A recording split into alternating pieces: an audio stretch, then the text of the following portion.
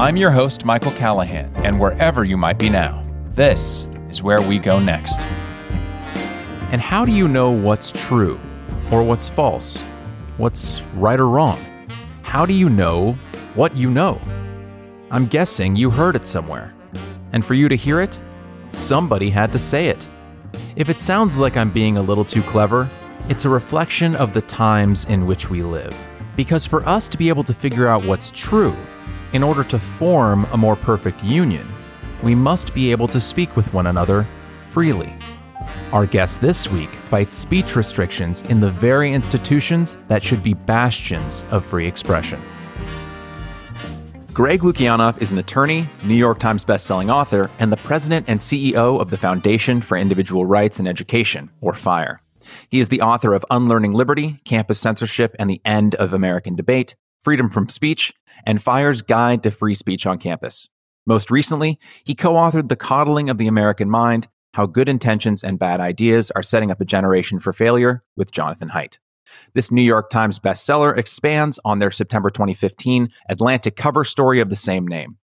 Greg is also an executive producer of Can We Take a Joke?, a feature-length documentary that explores the collision between comedy, censorship, and outrage culture, both on and off campus. Greg, thanks so much for joining us today. Thanks for having me. Well, you're very welcome.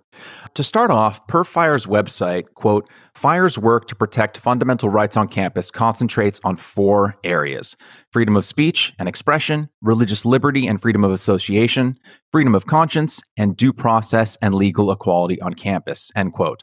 And I'd like to spend a good portion of our conversation today talking about FIRE and its mission and the work that you do with the organization.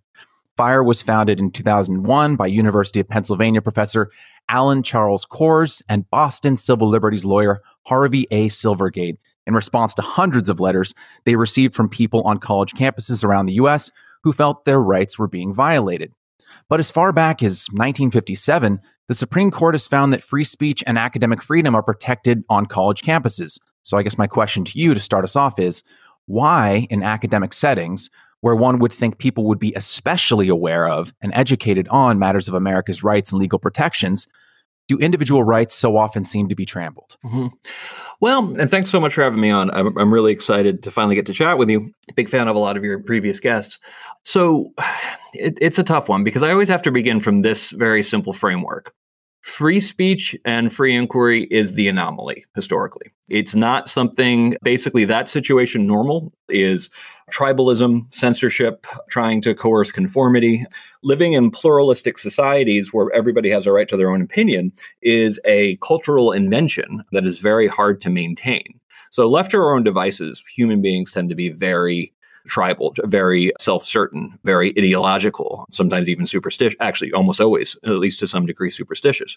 So maintaining a community that has such kind of odd norms as everybody has the right to their own opinion, that we make a meaningful distinction between words, opinions, and actions, that we have a bright line rule between violence and speech, where we have an idea that we're not all that clever in the first place, that we're much more ignorant than we tend to think we are, and that we have to have very complex systems like in academia to figure out what the word really looks like, doesn't come naturally to us.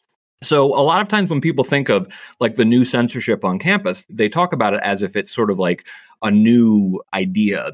The idea is essentially that we've gotten to a higher moral frame and we now know what's true, so we can shut things down. But that's not new at all. That's ancient. Thinking that we know what the truth is ancient. The innovation is realizing in the grand scheme of things we don't know much. So that's a very long-winded way of saying what we're seeing is sort of like a regression to the mean of human society, and that the academic environment is a very hard one to maintain, and it requires viewpoint diversity. It requires great respect for norms of free inquiry. It requires a tough stomach. And what we've seen happen over the many decades is that, in the 1960s, there was a free speech movement on campus. And this is one of the reasons why, a lot of us get into this work, is we were very moved by the free speech movement. But primarily, a lot of us were moved by the free speech movement in the gay rights movement and the civil rights movement and the women's rights movement. And the one on campus was actually a little different than the free speech movement off campus. On campus, the argument wasn't ever we are a conservative institution and we don't want these crazy left-wing opinions on campus. Academia has never been particularly right-wing. It's actually always been, at least most colleges have always leaned at least somewhat to the left, actually usually at a 3-to-1, 2-to-1 kind of ratio. What the argument really was about, and I'm embarrassed I didn't know this until later, was how much you wanted to politicize higher education, how much you wanted to actually bring political opinions on campus. And there's a good argument for being able to, because there is an argument that all things are political. But unfortunately, this was also misused. There are true believers in free speech on campus. A lot of them are some of my heroes. But it also got misused in a way that sort of pushed towards more ideological conformity. And by the time you get to the 80s, only about a good 20 years after the free speech movement began on campus, you see a complete 180 on a lot of campuses where they now thought free speech was the problem, that bigoted speech or racist speech or hurtful speech was what had to be stopped. And for understandable reasons, too. In the 1970s and early 1980s, universities became a lot more diverse in terms of everything from race to sexual orientation to class differences. And that created real conflict. Unfortunately, campuses went very quickly to speech is actually the problem now. And the funny thing is, this is completely typical. When you are in power, almost always, you eventually will see free speech as a threat. The majority, the people in power, find it inconvenient, find it a threat. And that's sort of the historical norm when it comes to free speech. I've been talking a long time. I can backtrack on any of this if you want me to. Oh, no worries. We're going to get into it. But to go to something I heard you say at the start of your statement, the idea of reverting to the mean, that freedom of expression, freedom of speech is the anomaly rather than the standard. And so it seems like something like our Constitution, our cultural norms are really the only bulwark against the reversion to the mean. I mean, it wasn't that long ago that if someone said something offensive either to you or you overheard it from a second or third party, that you dueled them to the death. Yeah. The idea that words are violence or words lead to violence is a time-worn idea. And as old as time itself. Exactly. And so this idea that this whole words or violence thing is a rather new meme couldn't be further from the truth. Nope. It isn't. And it's something that I really try to remind people of all the time because they tend to forget. Is that, and it's funny watching students come up with this idea like it's something that they just thought of. It's like, wait a second, free speech is a social construction, and it's like, yes, it is. It's like a lot of things in society, well, most norms at least, they're all inventions to a degree. They're social technologies. It's just one of the smartest ones we've ever come up with, this strong distinction between speech and action. I think it was Sigmund Freud who said something to the effect of civilization began when the first man hurled an argument rather than a stone. Oh, wow. Yeah, that's a great saying. It is. And there are some scholars who think of it this way. There's this idea of cultures of honor, which is a good chunk of human history, where to a degree, it's up to you to enforce moral norms. That essentially you have to show, I will not be wronged. I'm not waiting for power to police wrongs against me. And that's where you get things like dueling, you get revenge killings, you get feuds and all this kind of stuff. It's a norm that actually, in a really, unfortunately, kind of makes sense in small communities where there is no nearby authority to help you out.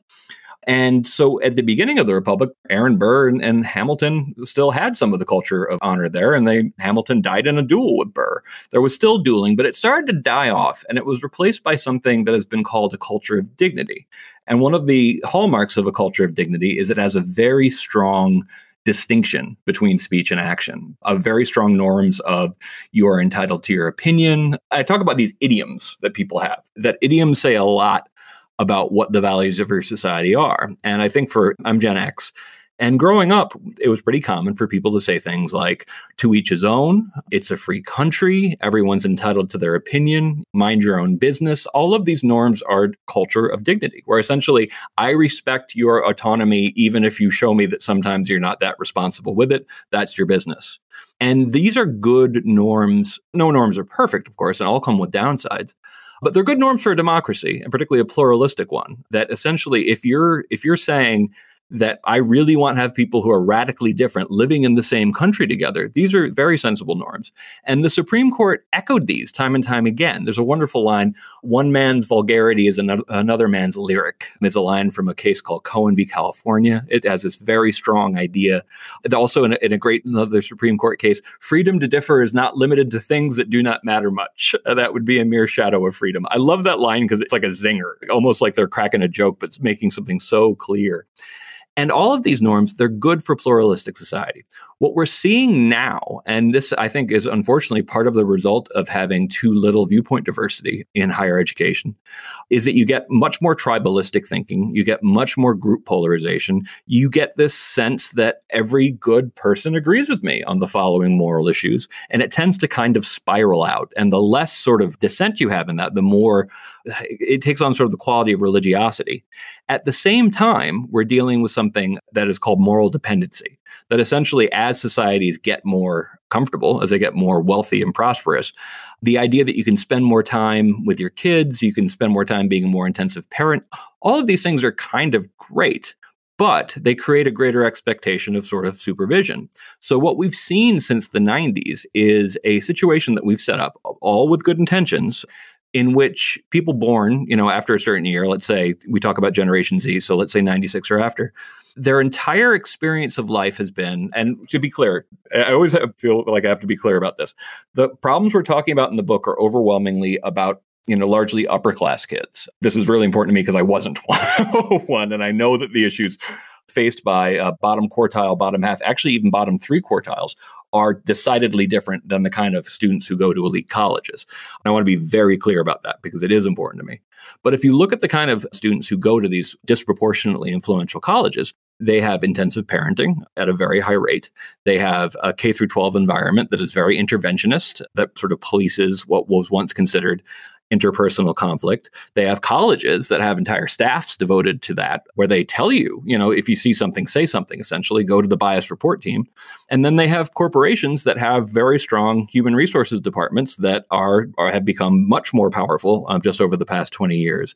And what this leads to, and why this scares me in a way that I wasn't expecting it to until I started really researching the book, is that when you're looking upwards to power to solve everyday conflicts with your fellow citizens, that's not training someone to live in the stable anarchical system of a pluralistic democracy.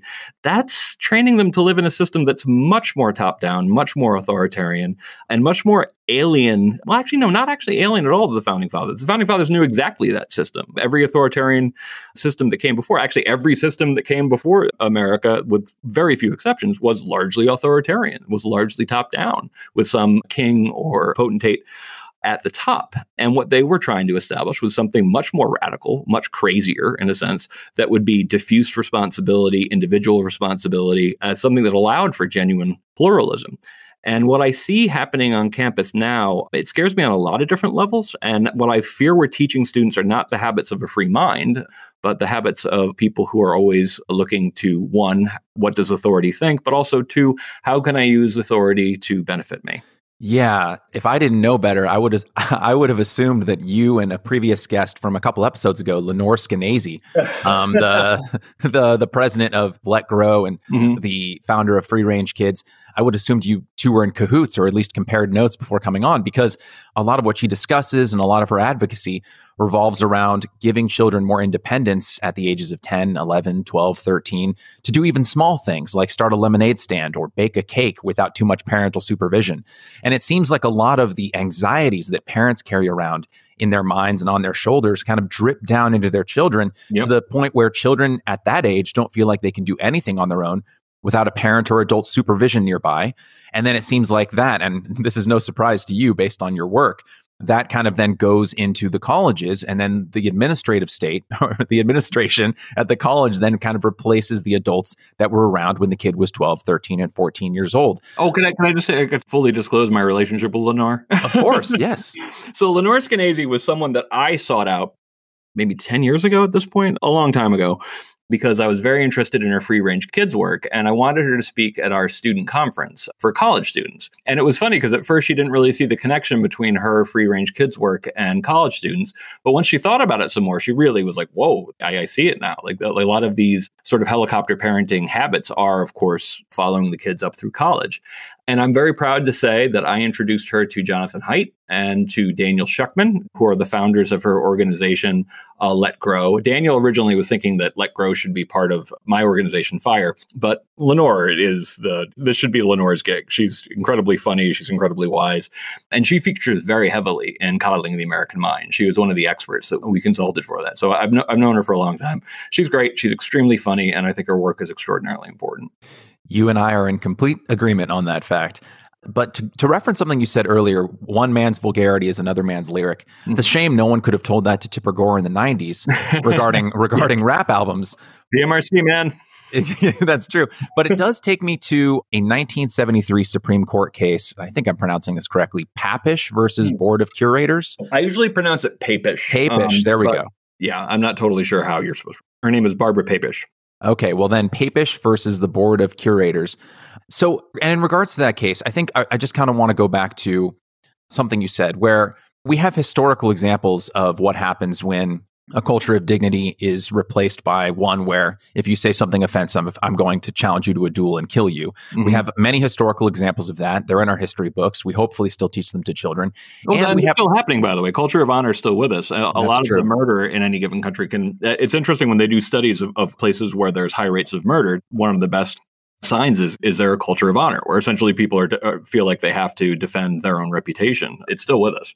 No, that's absolutely true. I mean, even modern gang warfare. I mean, That's not the aberration historically. That's the norm. That's the norm. That's Romeo and Juliet. Yes, exactly. Yeah, yes. Yes. One of the most famous incidences of gang-on-gang violence. Yep. But when we look at all these historical examples that we hopefully are still teaching children today, and we look at all the case law that is on the books that repeatedly establishes the ability for students on college campuses and even high school and middle school campuses to be able to express themselves, even if it's vulgar, why do we seem to keep having to relearn these lessons over and over again? And why do these universities, I guess my larger question is why is an organization like FIRE so necessary when these universities know that the case law exists? Yeah, it should not be necessary for FIRE to exist. Universities should be policing this stuff on their own. They should be advocating for free speech, academic freedom, and due process on their own. They should be unapologetic about their small L liberal traditions and the difficulty of knowing the world simply as it is, the arduous process of the production of knowledge, all of this kind of stuff. But unfortunately, they're also human institutions. They're also mega corporations, which take on interesting attributes all of their own. They're very tribal in the sense that, particularly among administrators, viewpoint diversity is extraordinarily low. It's even worse than in the professoriate. Among professors, particularly of the younger cohort, there's very genuinely dissenting voices. And this is something that going into Coddling the American Mind, I thought that maybe we were still at like a 4-to-1 liberal to conservative ratio on these campuses. But it actually turns out, particularly at some elite campuses, it's 0 in some departments. And some of the ones that try to say, oh, we have some conservatives, like at Stanford, it's like, oh, they're actually at the Hoover Institution, which might as well be like on the moon as far as students are concerned. So you have the problem of sort of cohesive moral communities when they start actually going beyond the sort of open-minded idea that anything is possible and that we have to make it a habit to disagree and to think of thought experimentation, devil's advocacy to make our thoughts better, that when they start deciding that they have collective moral beliefs, it starts acting a lot less like a educational institution. And also, why do these cases not have as much effect as you would think? The case law is still very strong for student free speech rights, and the case law is still very strong for professor free speech rights. But those only apply, for one thing, to public campuses. The First Amendment applies to public campuses through the Due Process Clause of the 14th Amendment, just to be technical. And those cases are strong. So when we're able to get into court with some of these, we tend to win. Sometimes you lose on standing, which has been a problem, which is more of a procedural thing. But when it comes to private colleges, it's much more mixed because the First Amendment does not apply directly to private campuses. It applies indirectly to some private campuses in the state of California, partially because my alma mater, Stanford Law School, tried to pass a speech code. It got the state Senate very angry. So they passed something called the Leonard Law, which applies First Amendment standards to non-sectarian private schools in California. What the state of the law there is actually a little mixed up. Private universities are also supposed to fulfill their promises of free speech and academic freedom. And most non-religious schools in the country promise freedom of speech and academic freedom. So they should be held to those standards. And in some jurisdictions, they very much are, including New York State, including in Massachusetts, for example. The case law is pretty strong on them being held to their free speech promises. In other places, it's not. So the case law is good at defending student and professor rights at a public colleges once they get to our attention. But unfortunately, we know we're just the tip of the iceberg. We got 1,500 case submissions last year, which is a lot given the number of most influential schools is not all that great. But we know that most of the times when you have students being punished for what they say or professors being told not to, publish that thing, that happens behind closed doors in informal settings through social norms, for example. So one thing that we really tried to do is figure out what the actual atmosphere for free speech is at individual campuses. So this year we started doing something that wasn't even possible when I started at FIRE. We've been surveying individual campuses to ask students, do you feel comfortable speaking your mind on this campus? And also on the other side, do you think violence is appropriate in response to free speech? And we did the top 55 schools in the country. We're self-funding to expand that to 150 this year because I just think this is so important. But we found some really interesting things about how comfortable students felt actually speaking their mind on campus. The one place in in all of human society where they should feel absolutely actually bound to give their point of view and to contribute to the discussion. Unsurprisingly, and particularly along political lines, they don't feel so confident they can speak. One thing that I wanted to just touch on real quick was how, and I think rightly so, this discussion is awfully framed as a liberal versus conservative issue. Like the idea that, whereas when someone will say like, oh, there aren't that many conservatives on campus or professors, or there aren't that many conservative professors on campus, or conservative students don't feel comfortable speaking up in class. The liberal argument that some people on the left make is that, oh, well, why are you so worried about conservatives? I mean, do you agree with what they have to say? But I think what you said is really instructive, which is the idea of cohesive moral communities and the problem that happens to speech when there's any one kind of moral community that has too much power. One of the examples that I just can think of off top of mind that is personal to me was when I was a practicing Christian back in college. And there were these kind of informal enforcement of speech boundaries that I remember kind of experiencing when I was in youth group or Bible study or just hanging out with my friends. This idea that like, hey, like don't question too much, right? Because we don't want to think that you don't believe in Jesus, like that sort of thing, where it felt like even just talking about potential ideas or questions that I might have had felt verboten because of this kind of culture of cohesive moral community. Mm-hmm. It's so necessary for people not to frame this as a conservative versus liberal thing because we don't want any one side of the aisle to think that they have to carry the mantle of an idea that should be important to all Americans. Yep. I'm politically liberal. I worked at the ACLU of Northern California. And it's so frustrating to me watching people, particularly what happens time and time again is people don't know all that much about the field, but they've been sort of vaguely told that this is just a bunch of right-wingers who just lost in the culture war and are feeling sore about it. And they don't look at the actual cases. Like I said, we got 1,500 case submissions last year. I've looked at thousands and thousands of these cases. And if it's important to people who think they care about free speech, that people on their side of the aisle are defended, we defend liberals all the time. Liberals are getting in trouble on campus all the time. A lot of times, frankly, they're getting in trouble from other liberals. Sometimes they're getting in trouble due to the conservative outrage mob. Sometimes they're getting in trouble just because they're creating a public relations headache for the university. Sometimes they get in trouble just because they're complaining about parking on campus. There's something for everybody in the actual cases. I compiled a short list of some of the cases that FIRE is currently working on, just as an example of what we're talking about. Yeah. Because I wanted to kind of dig into this a little bit because I've seen FIRE be labeled as a conservative advocacy group. And so I just wanted to take some of the cases that you're working on. University of Utah, media policy restricts student employees' right to speak to journalists. University of Mississippi, professors' contract non-renewed following public criticism of school's record on racial equity. University of Rhode Island, student threatened with discipline for appealing a parking ticket. Skidmore College, student government refuses to recognize Progressive Zionist Club. University of San Diego, law school professor investigated for blog post about COVID-19. And finally, the last one I got was East Tennessee State University. Basketball players denounced for kneeling during the national anthem. Mm-hmm. And so I'm posing the same question to you again, really out of just frustration. It's like, you can't spend more than 5 minutes on Fire's website and see the kind of work that you and your team are doing and come away thinking that it's some kind of conservative shill. Yeah. And so I don't understand. It's just, sorry, Greg, it's just frustrating because like these should be values that we all care about. You can imagine how frustrating it is for me. Honestly, like trying to explain this back when nobody was paying attention led to a psychological breakdown for me, which led me to be hospitalized as a danger to myself, which led to me getting into cognitive behavioral therapy, which led to coddling of the American mind. So like I've been through it. I'm more resilient now. I practice some anti-fragility there, and I've gotten kind of used to the culture war, but it's exhausting. I talk about this knee hit idea, the not enough hours in the day. It's something that I realize we run into a lot.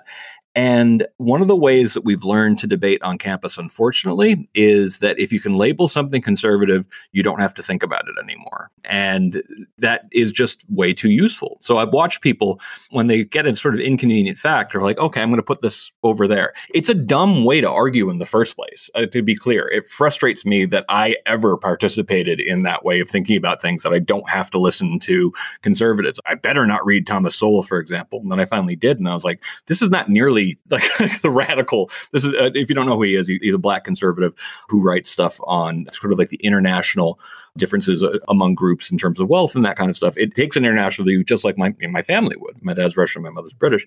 But the whole political aspect of it, when I have spent so much time and energy defending the rights of very left-wing students and professors, and people will still be like, oh, that conservative group. And it's kind of like, you're only saying that because someone wanted you to believe that, so you don't have to think about us. First of all, frustrating to begin with, because you should care what people all over the spectrum say. You shouldn't have that filter on your head.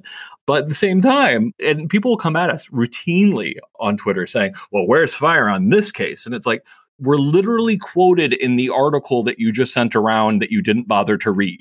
And I've seen this happen time and time again, and it shows the intellectual laziness of this argument.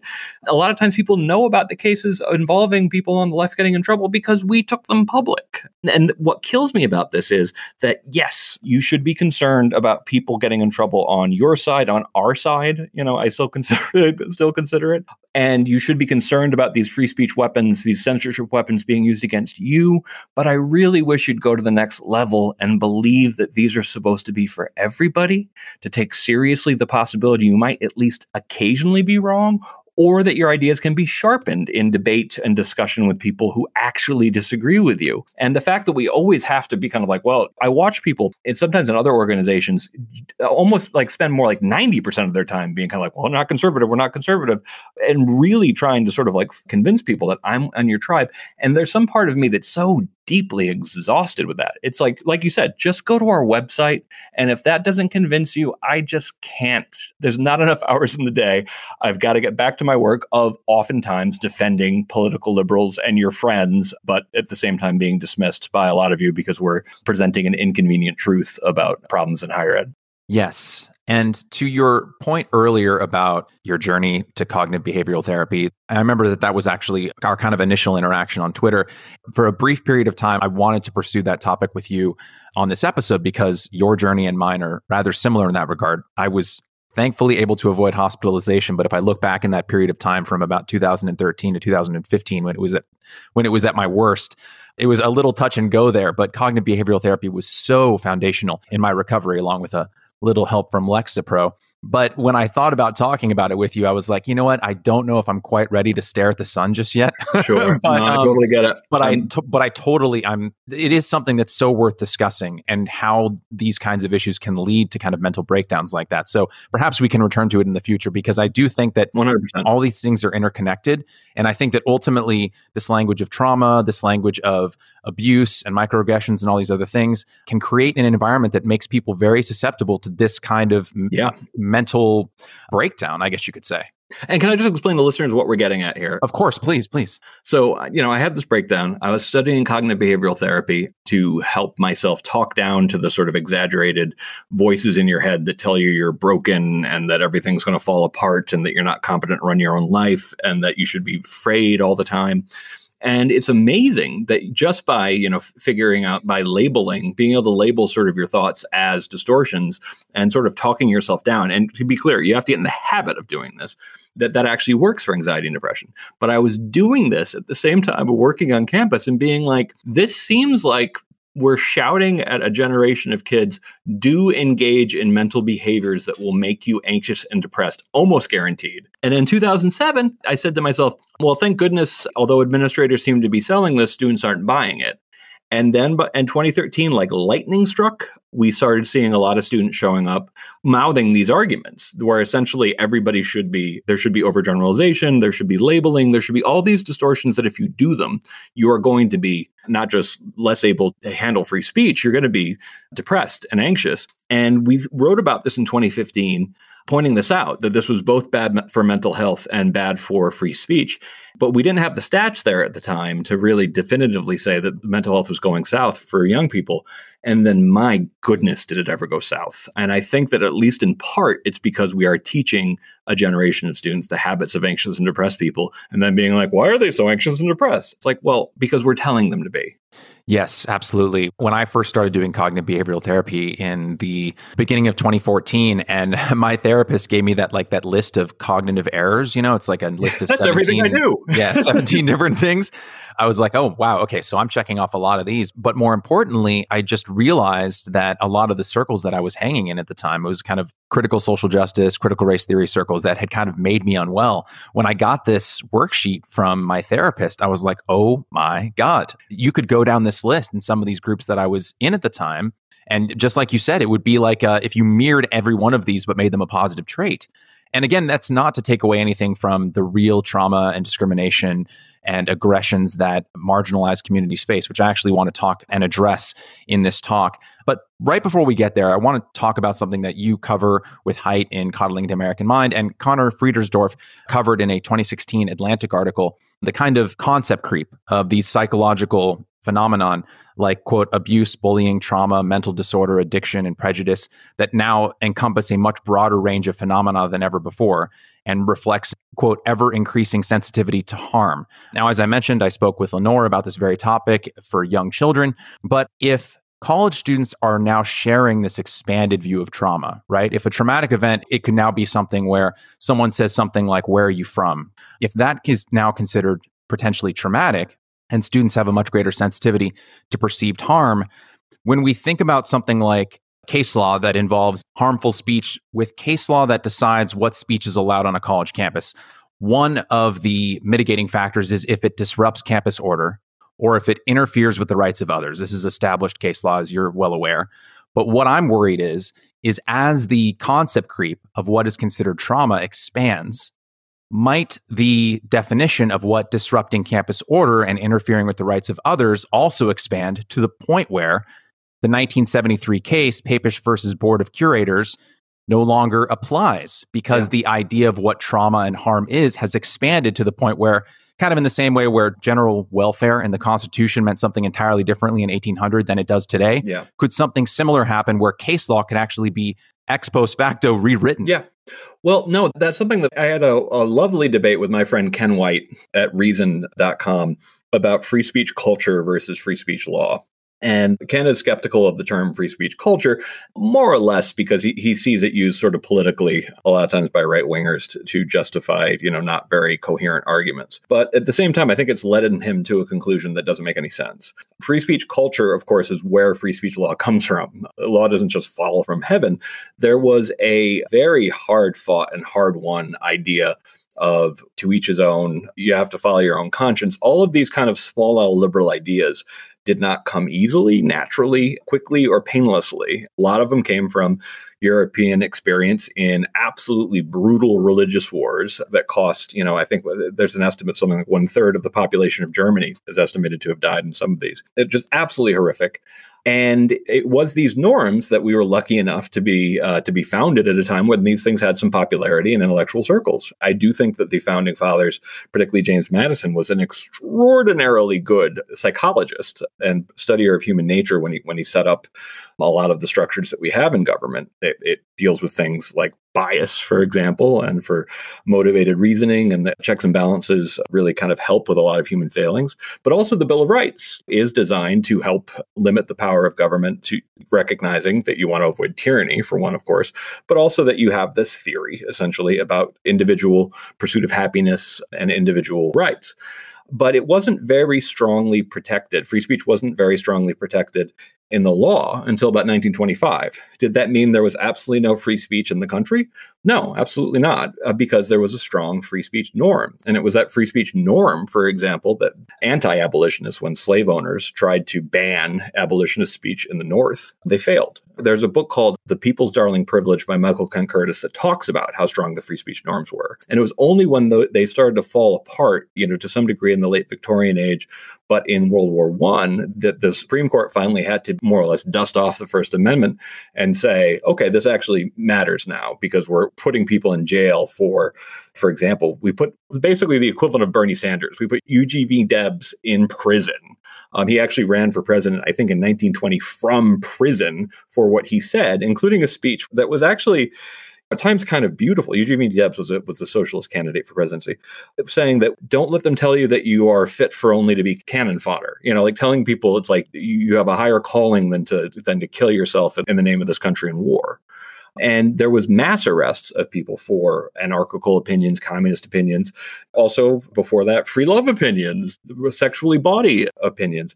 And the reason why people like us grew up believing that free speech was sacred was because we were lucky enough to grow up in a time where free speech culture and free speech norm was and free speech law was probably at its height in human history, which sounds crazy, that it was very strongly protected both in courts and a very strong popular idea of people being entitled to their own opinion, that you don't have a right not to be offended was something that was the norm, particularly in comedy, up until what feels like 10 minutes ago.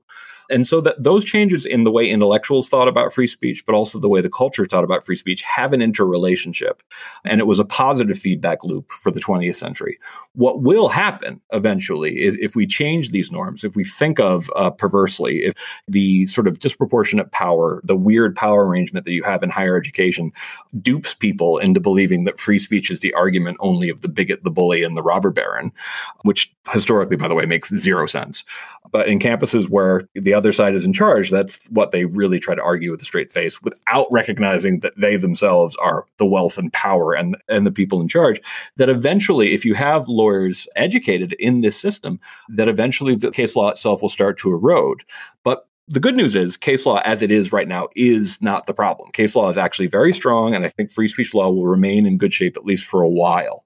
But it doesn't matter all that much on a lot of campuses. That essentially, if you can lose your position for a tweet that you made 10 years ago, if you can get removed from being admitted to a school for something you wrote on MySpace when you were 14, or that you can lose your tenured position because after studying your 20-year history, we could find 15 kind of offensive things you might have said. That means who cares about the law? The culture has fallen apart when it comes to free speech. And what I've seen happen on campus in the last 7 years, but particularly in the last year, the free speech law is almost irrelevant. The conformist culture, it doesn't just believe that it's right to be conformist, it's evangelical. It thinks that people that disagree with it should be shut down. And meanwhile, the kind of people who are actually getting shut down don't even follow the ideological stereotypes they don't always follow the ideological stereotypes you'd expect. But that's partially because we've so undermined sort of the folk belief in free speech, people don't think they even have to pay attention to it anymore. Yes, that's absolutely correct.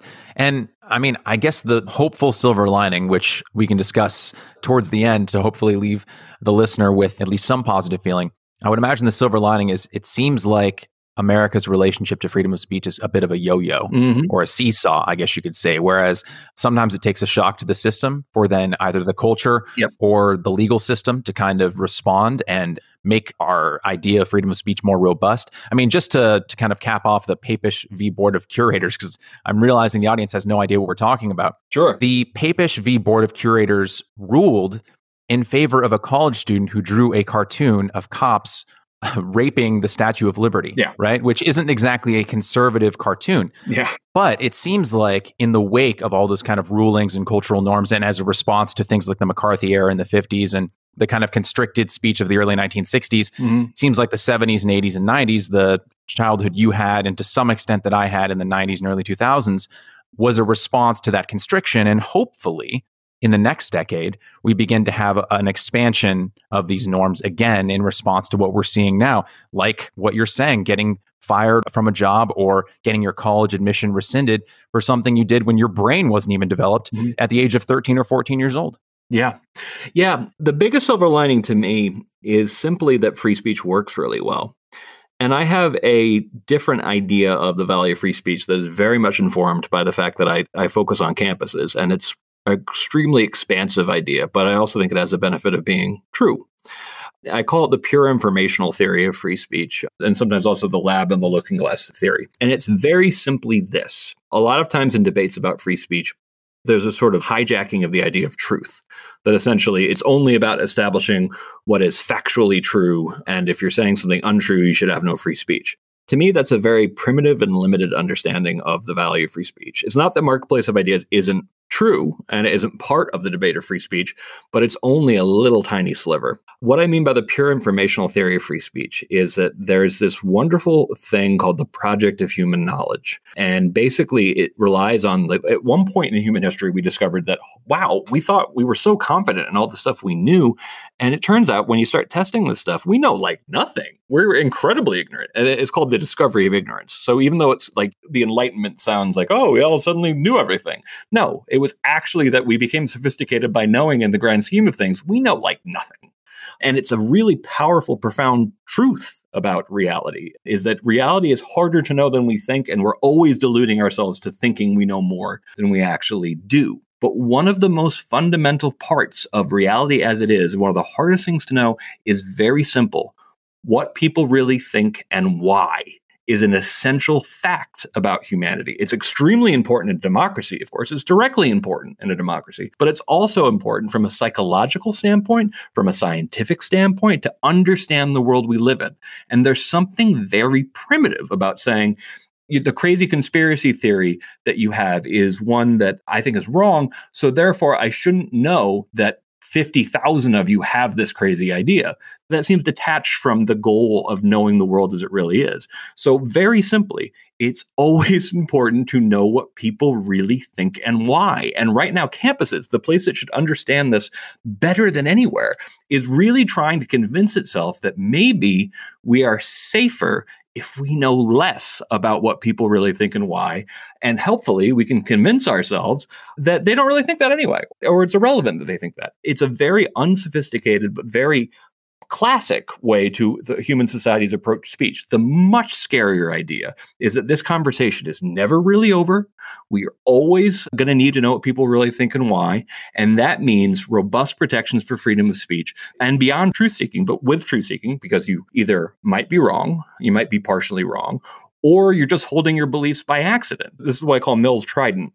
You're holding your beliefs by accident, and you've never been tested in them, so therefore you don't understand why you hold them. So you hold them the same way we hold prejudices. So the best defense of freedom of speech is it's hard to run a society effectively and efficiently if you have a ban on people giving their God-honest opinion. So actually, that reminds me of one of my favorite Mark Twain quotes, which is probably apocryphal. When I was a boy of 14, my father was so ignorant I could hardly stand to have the old man around. But when I got to be 21, I was astonished at how much the old man had learned in 7 years.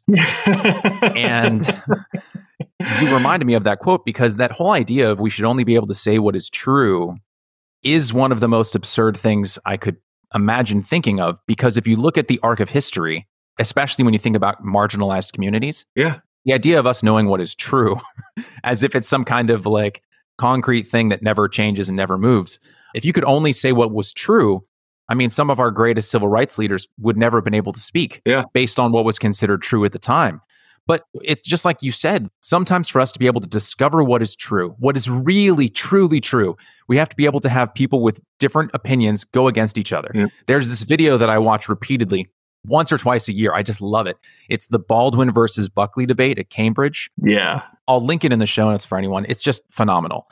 But you have these two men who were coming at this question around Black civil rights and the Black Americans' relationship to the American dream at Cambridge at I think, an all-white audience of British students. And Buckley and Baldwin are arguing over this topic, right? Now, I'm more sympathetic to Baldwin here, but I think it was good that Baldwin was able to go up against Buckley, and specifically that Baldwin had an audience in which he could share his ideas, which in 1960, I think, which is when this debate was held, Baldwin was a bit of an underdog. We look back at him now and we realize that he was on the right side of history, but at the time, he was trying to widen the spectrum of what we consider to be true. And that idea of that that we should only be able to speak true things, I mean, you would think in our society we would understand the fallacy in that thinking. Yeah.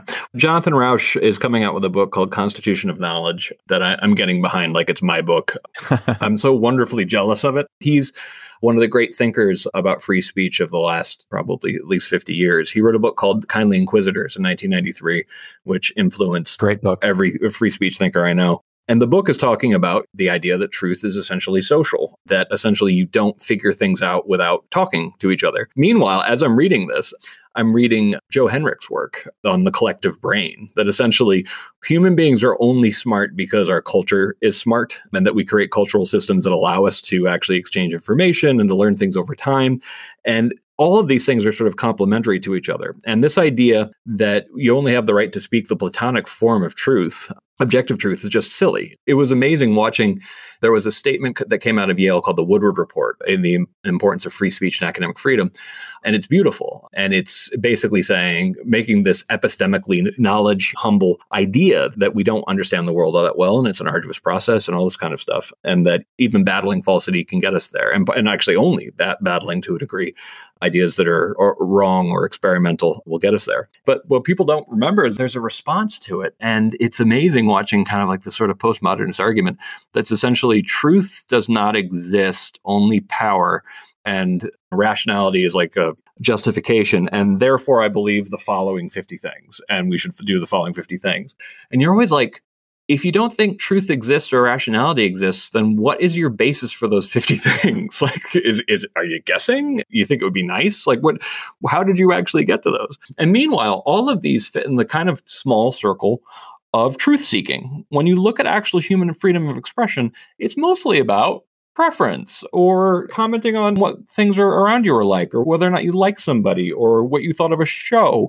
Sometimes people think this stuff is like BS, but for the same reason that people sort of diminish the social importance of gossip. And when we look into societies and we try to dismiss the idea that gossip is important, it can be, of course, incredibly nasty, but at the same time, it's a way of policing society by creating a consequence to doing things that would harm your reputation. We're part of a system, a knowledge system that is so much more complex that sometimes I think activists on campus even begin to understand. I know we're getting a little bit close to close. You want to talk about the free speech in marginalized communities. I would love to be able to get in my thinking on that. Yes. So in regards to that idea that we've kind of spoken on here and there over the course of our talk about how protecting freedom of speech is especially important for marginalized communities, whether they're sexual minorities, communities of color, or any other community that often can feel out of place or can feel, marginalized in some way.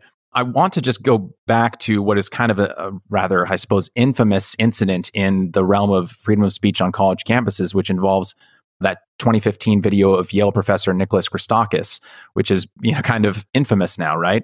It embroiled him and his wife Erica Christakis in a bit of a fallout. She was a fellow Yale faculty member, and she wrote an email in defense of college students' freedom to wear the Halloween costumes of their choice and to resolve issues of offense among themselves. Now, in that video, which I'll link to the show notes for anyone who hasn't seen it, it is a bit of a tough watch. Nicholas is seen on campus arguing with students. He's kind of surrounded by students who are quite angry at him, who are insisting that the university should be a home where they feel safe, and that the burden of confrontation, education, and maturity should not have to be placed on the offended party. Now, I've personally heard countless stories from close friends, women and people of color, who have had to weather daily insults and unintentional indignities in the workplace and in their personal lives. And so there was a meme that was going around the time that video came out in 2015, that this generation of kids are Generation Snowflake, right? Mm. But if we are going to steelman this idea, And by the way, I'm very much on the record that I hate the term snowflake. no, I dislike it too. Well, I dislike anything that is dismissive in that way, right? Yeah. Because just real quickly, because it's the same line of thinking that says, well, why should I care about a conservative, right? Like what you're doing when you say something like that, when you write someone off as a snowflake, or you say, I don't really care because they're conservative, you're not arguing with the idea. You're not arguing with the actual argument. You're just dismissing it. So I guess you're giving yourself an out. Exactly. There is one thing that is funny, though. The original meaning of snowflake was the one that we learned as kids, which is that everybody is unique and special like a snowflake. Yes. And it's funny because like that meaning is absolutely true. Yes. The later nasty meaning, I just think is unconstructive and lazy. No, I completely agree. But if we're going to steelman that perspective, right, that college campuses should be a home where people feel comfortable, where they feel safe. I know that microaggressions is a meme and the ideas like where are you from, et cetera, but people will point to those bridge too far examples. But I think that it is really important to say that it can be very difficult when you're someone who is from a minority religion or background of any kind, of whatever background you might be. It's hard to weather those insults and it's hard to weather those indignities day to day. So I guess what would you say, what would FIRE say to students or to people outside of school who feel like when it comes to issues like freedom of speech sounds like a really great thing if you're a white dude, right? But if you're someone who's not in a position of power, whether it's societal or actual academic or positional power, why should someone have to weather all of that day after day after day? I think this unfortunately comes from a profound misunderstanding of free speech that makes perfect sense to anyone who's attended a elite liberal arts college, that I think they're being miseducated about free speech by an institution that cannot recognize its own power and privilege. It instead feels guilty about it and distorts what the role of free speech and academic freedom is. So I'll go all the way back to, where free speech comes from. So I do find the argument that free speech protects the powerful to be just strange, because power has always been fine. So people will point out free speech, they'll try to make the argument. This is where I make the bully, bigot, and robber baron idea. Essentially, like, this is the way it seems to be taught in K through 12 now, is that free speech is the argument of these three categories. But historically, rich people didn't need free speech. They were rich. Powerful people didn't need free speech. They were powerful. They were protected by virtue of their power and their wealth. Once you started having democratic or semi-democratic institutions, you didn't need some special exception for free speech to protect your rights. You needed 50% of the vote, 51% of the vote, depending on the system, or just a plurality. So the majority is always protected. Power is always protected. Wealth is always protected. And the only reason you need a separate idea of free speech is for unpopular ideas from unpowerful people, from people who are not able to protect themselves, and from minority opinions. So free speech, and particularly the First Amendment, only existed to protect minority opinions. Now, it doesn't seem that that was something that mattered all that much in American history, because there were entire classes of people, and including African Americans and women, who were not yet protected. That being said, more people were protected by freedom of speech, and more people had the vote in, say, 1800 than had in 1750. So, progress works slowly and frustratingly, but it's never going to all happen at the same time. The story of the 20th century largely is taking these incredibly powerful human rights ideas and trying to spread them in the face of new totalitarian movements like communism, Nazism, and that kind of stuff. And what allowed the civil rights movement to happen, what allowed the gay rights movement to happen, what allowed the women's rights movement to happen was freedom of speech becoming strong in the law and becoming strong in the culture. Those two work together. Because to be very clear, there were attempts to have a women's rights movement decades before, a civil rights movement for Black Americans way before, and they got shut down because they didn't have free speech. Free speech only exists to protect minority rights. Now, why doesn't it feel like that? It's because the institutions that a lot of people have grown up in K through 12, their norms are completely opposite. That essentially they want to show that they're sensitive. They want to show that they care. But that means that the power dynamic is completely flipped. So the majority opinion is, let's try to speak this one particular way. So in a sense, there's a power inversion going on here that does not reflect what American society is really like. And campuses, to a degree, they're acting as power. They are enforcing a lot of their norms. And if you have a minority point of view that disagrees with what the norms of higher education is, you are likely to be punished no matter what race you are. And I see this time and time again. Minority students get in trouble on college campuses for speaking their mind constantly. But it has to be something that violates what are largely and overwhelmingly upper class, and to be honest, largely white norms at some of these very fancy schools. But yeah, minority students do get punished routinely for stepping out of line according to a lot of these upper class norms. So free speech exists to protect minority points of view. Now, when it comes to what happened with Christakis, I was actually the one who videotaped that. And one of the things that I think falls out of this discussion is that in an effort to be as sensitive as possible, we're so hesitant to say that the students were being unfair. At a certain level, you cease treating these people like people. And basically, that's what people saw. They saw people being unfair to somebody who was defending his wife and trying to keep his cool in the whole thing. That kind of actual engagement in society, being a fellow democratic citizen, is going to mean that you're also going to be held accountable for if you did something that you thought was kind of unfair to the person. So it is difficult to watch, but at the same time, the hesitance to actually say, it's like, if we think of these as students, and if things had been reversed, those students would have been expelled for surrounding and shouting at a professor of a different race. Saying that actually some of this ganging up on people is not okay because it has good motives.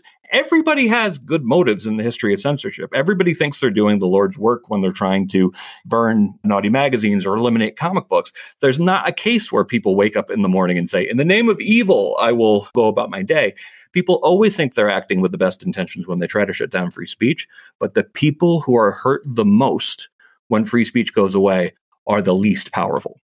Yes, absolutely. And that is such a good thing to remind people of over and over again. And we will have to keep doing it until the end of time, I imagine. Absolutely. It's uncomfortable because we have a very strong desire for conformity, whether we like to admit it or not. That essentially the idea of living in a harmonious society of pleasant agreement at some level appeals to a lot of us, but it's not overall healthy. Right. Well, I mean, that's why Western societies are considered weird, right? To quote that book title. Now, there are so many other things that I could talk with you about, whether it's bias response teams, the idea of hate speech versus free speech, the Dear Colleague letter and FIRE's work in that regard. But I want to be sensitive to your time. I want to ask you the final question that I ask every guest, and I'll put it to you because I think it is very relevant to the work that you're doing with FIRE.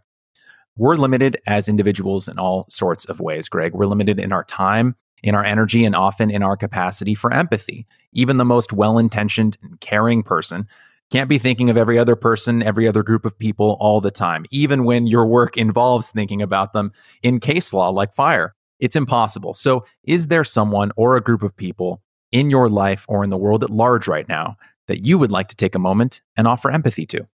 Oh my goodness. As far as empathy goes, I do think that we are there are two groups that I feel like really suffer in this whole sort of free speech on campus debate that get no credit. And one big one are people on the spectrum. We have a lot of people show up at FIRE conferences who are like, listen, there are a lot of rules to how you're supposed to talk at these schools. And they're largely, people don't like to hear this, but they're largely upper class rules about how you're supposed to talk. And I am on the spectrum. I don't get social cues all that well. And I'm constantly saying the wrong thing as far as people are concerned. And I get in trouble sometimes. And the fact that utopian systems never work well with diversity. And this is something that really I would also like your listeners to understand. And that means diversity of all kinds, and particularly expressive. The idea that kind of I don't get the cues, and the cues are really important here, I'm going to get in trouble. And we see a lot of cases like this.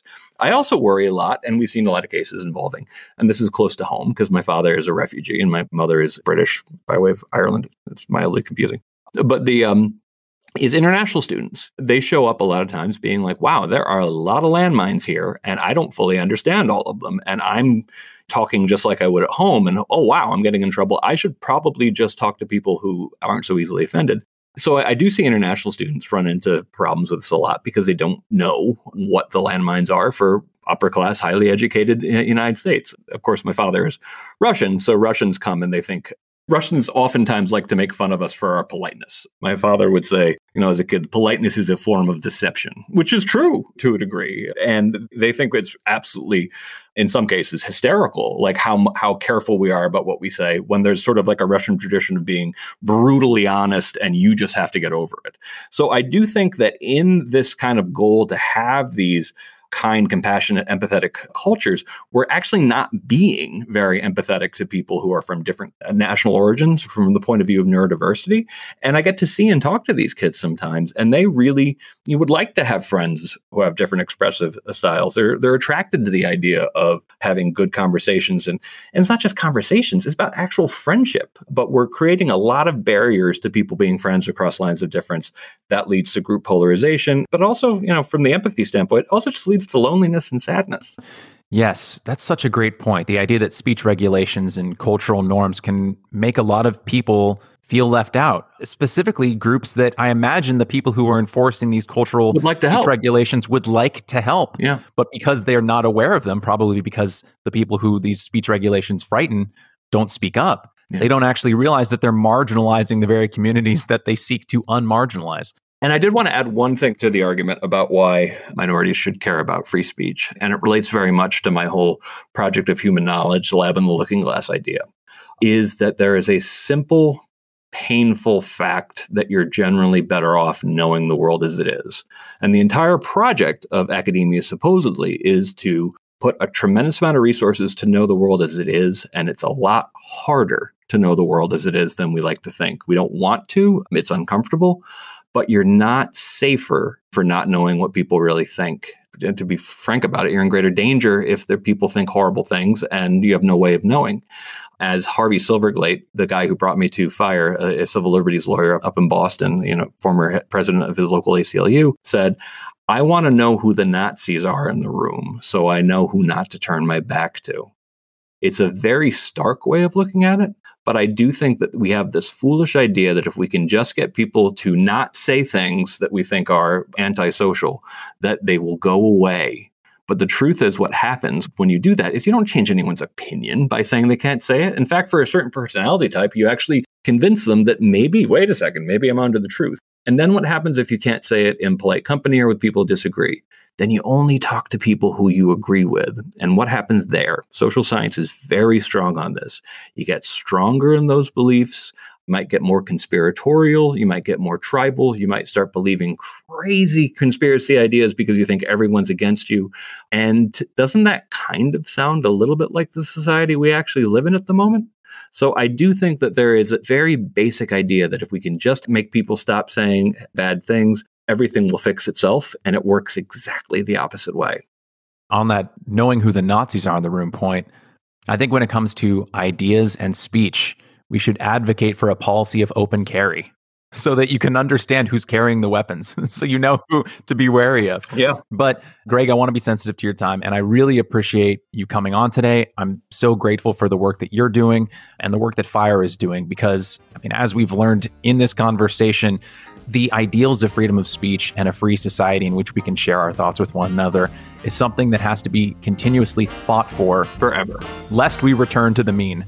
So thank you for your time. Thank you for your work. And I hope to have you on again in the future to talk about, we could go on for hours and hours. So thank you again. Absolutely. Real pleasure.